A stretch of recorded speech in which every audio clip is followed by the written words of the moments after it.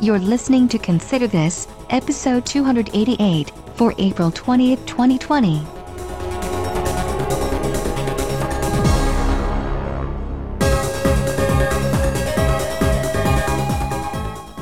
Good morning, good afternoon, good evening, whenever, wherever, and whoever you are. Thanks for joining me for this award-winning podcast, Consider This. I'm Doug Payton, and I'm here to give you my conservative take on the events of the day. If you have a rebuttal or an agreement, I want to get your thoughts here as well. Come to the website considerthis.ctpodcasting.com/feedback to find out all the ways to get your voice or your words to me. That's CT as in coronavirus timeout. This time I'm taking a break from talking about the pandemic and getting back to politics.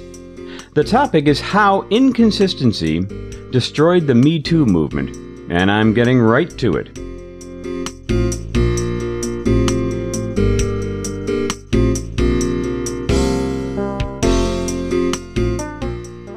The Me Too movement had a good run, and it was a good way to let people know how prevalent sexual harassment was in our society. But it was taken over by the left, who made it all about politics. As soon as that happened, it was all over. Now, those of us on the right knew this quite a while ago, at least as far back as September of 2018. That was when Brett Kavanaugh was being considered by the Senate for Supreme Court. I won't go back into all the details again. There's a link in the show notes to episode 230 where I got into all of that. The connection to Me Too is that when Christine Blasey Ford came forward with allegations of sexual misconduct by Kavanaugh against her back in the 80s, the Me Too movement, especially celebrities of a liberal bent, came out loudly for her and proclaimed him unfit for the position, if not outright guilty. Believe all women, and alternately, believe all victims, were the shouts coming from protesters. One person in attendance at the hearing was actress Alyssa Milano, herself a vocal Me Too activist. In an article she wrote in the left-wing Vox site, this is what she demanded, quote, "I believe Christine Blasey Ford, and I demand that our senators vote to reject Brett Kavanaugh as the next justice on the Supreme Court.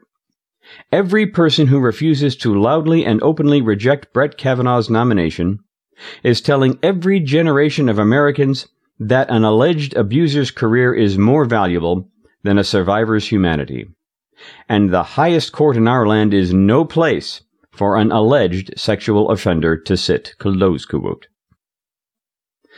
Please keep those words in mind. They have come back to haunt her and the Me Too movement.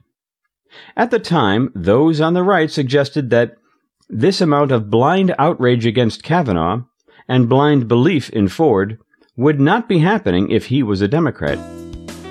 She was certainly due a fair hearing, but he was certainly not due a summary rejection without evidence. That was then. This is now.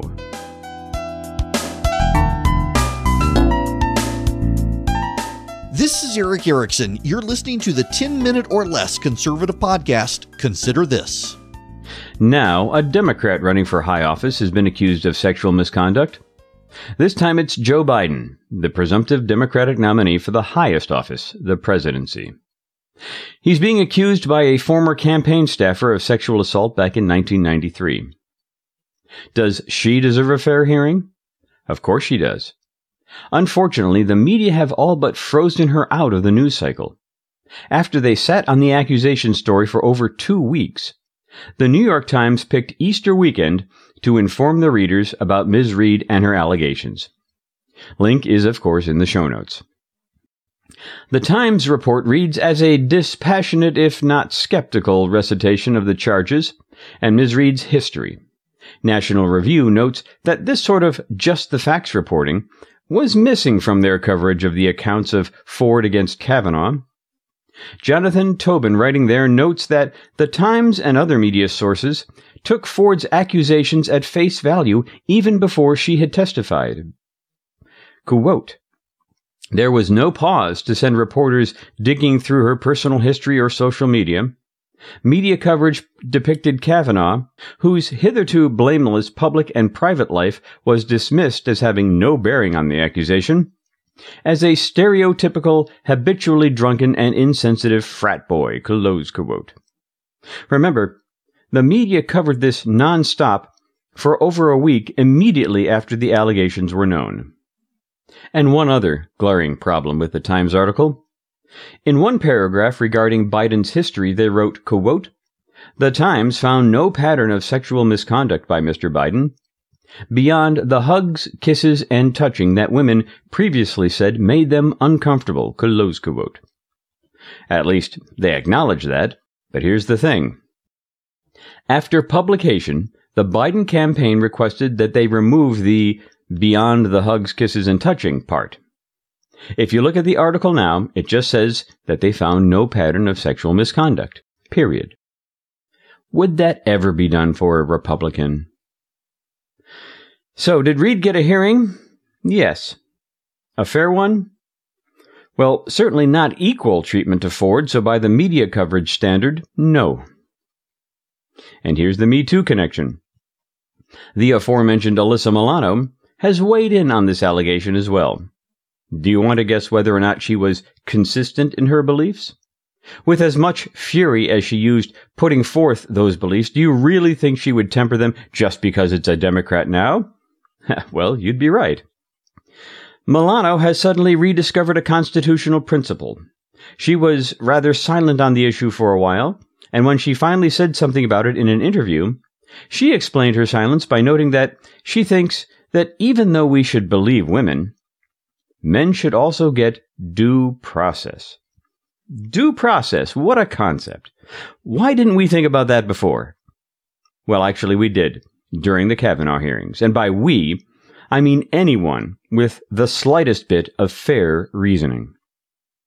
She also added that she didn't feel comfortable throwing away a decent man that she'd known for 15 years. I will remind you that at the time of the hearing, 65 women who had known Kavanaugh over the course of 35 years wrote an open letter attesting that he, quote, stood out for his friendship, character, and integrity. In particular, he has always treated women with decency and respect, close quote. But that didn't matter to Ms. Milano then.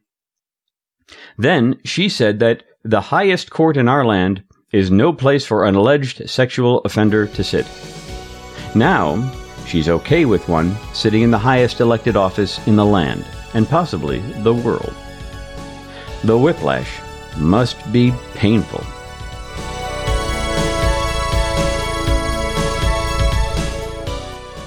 I keep coming back to a very important attribute: consistency. With it, you can make a fair judgment aligned with underlying principles. Without it, your view on any subject is based on something far more superficial.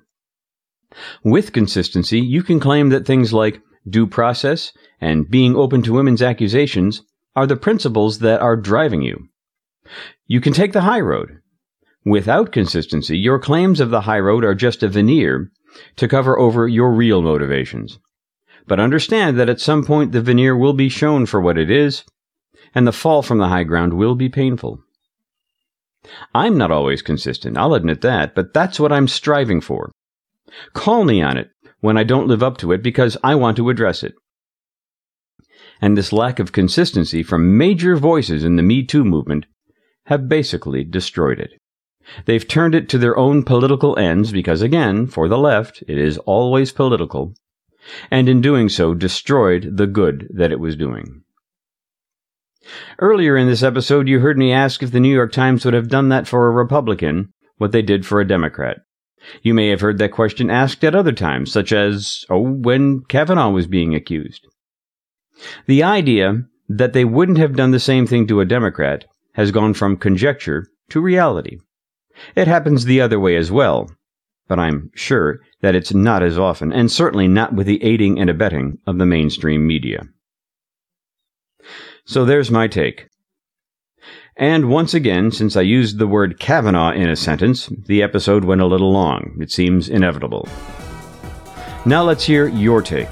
Stop on by considerthis.ctpodcasting.com to find out how to get in touch, as well as get the transcript and see the many, many links I referred to while putting this episode together. Hold their feet to the fire, and mine as well. Only with consistency and accountability can we truly consider this.